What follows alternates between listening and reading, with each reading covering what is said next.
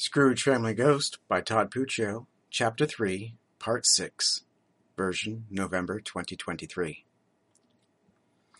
Fred didn't remember much more until the morning. Some morning, which morning he was unsure of. Fred awoke in his bed to the cool sensation of Jenny placing a wet rag upon his head. She smiled and cried, too, to see Fred awake. Fred asked her what had happened and why she was here. Jenny told him that one of his old schoolmates found him wandering the streets, badly beaten, and had brought him safely home. She told him that when he arrived, that he was only slightly awake and very confused, that he had also had a fever, and that his father had called for a doctor and for Jenny to come help. The doctor had Jenny nursing Fred for the past 2 days and nights.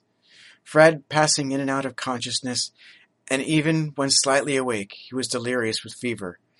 It's only now, this morning, 2 days later, that the fever broke, and Fred began to make sense in his words.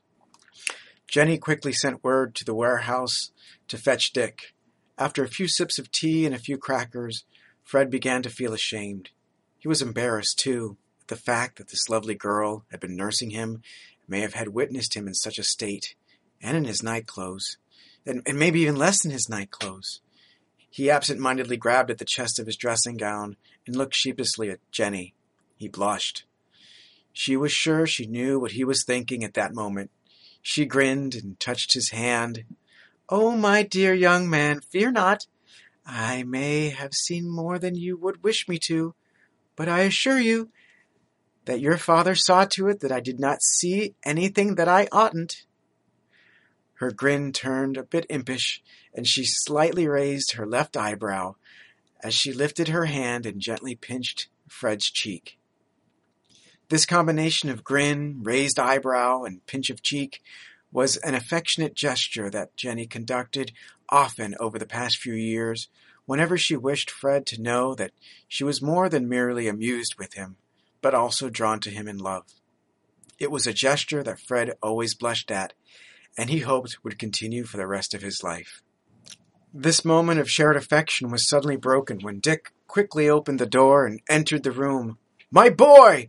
I am happy to see you awake. I was so worried for you. We all were. What on earth happened to you? Why were you in that part of town?" Fred answered with eyes cast down. "Father, I heard Mr. Merkelson and Ben Hodges from our warehouse discussing something mysterious. I followed Hodges to that place, and then I was—" "Yes, son, what happened?" "Oh, I'm so sorry, Father. I was very foolish. I was mugged in an alleyway." Jenny said, "Oh, my dear, it's a miracle that you were not killed." Fred could not look into either of their eyes. "I suppose I might have been, except some man frightened my attackers away." Fred gathered his courage for a moment and looked his father in the eyes. "I'm so sorry, Father. I had not gone directly to the bank. They took all of the money that I had in my coat. Your salary, my salary, and the weekly deposit, it is all gone. I suppose that I will have to owe it to the company and work it off with my wages." Fred looked over to his sweetheart. "Jenny, I'm sorry. We will have to wait longer for our dream." She nodded and smiled. Dick grasped his son's hand and gave an assuring look into his eyes. "Yes, son, we will work it off together, and it is more important that you are here with us safe at home." A few more moments with his father in conversation were interrupted by another light knock on the bedroom door. Jenny went to the door, opened it slightly, and peered into the crack. She turned and asked Fred if he would be in the mood for another visitor. Fred sat up a little straighter and nodded. Jenny opened the door to show a young man about Fred's age, tattered hat in hand, and in stained street clothes. "Hello, Freddie, do you recognize me?" Fred broadened his smile, endured his pains, and exclaimed, "Well, as I live and breathe, such as I can. It's my old schoolmate Topper." The shabbily dressed young man smiled. "It was you, Topper?" Fred asked. "You found me on the street and brought me home?" "Yes, my boy, my old boy it was." "How can I ever thank you, old chum? What were you doing in that part of town?" "I was selling fish and chips from my little cart when I saw that hansom almost hit you. I recognized you immediately. I remembered the address of your father's house and hoped you still lived there." Fred reached out his hand to Topper and they shook hands. Yes, you were quite right." The two old schoolmates chatted for a few minutes about old times and catching up until Fred became fatigued and needed to sleep. But before he left, Fred insisted that he would help find Topper a better situation and reacquaint him to the family more often. "Topper," Fred asked, "fish and chips? Surely you were destined to greater things."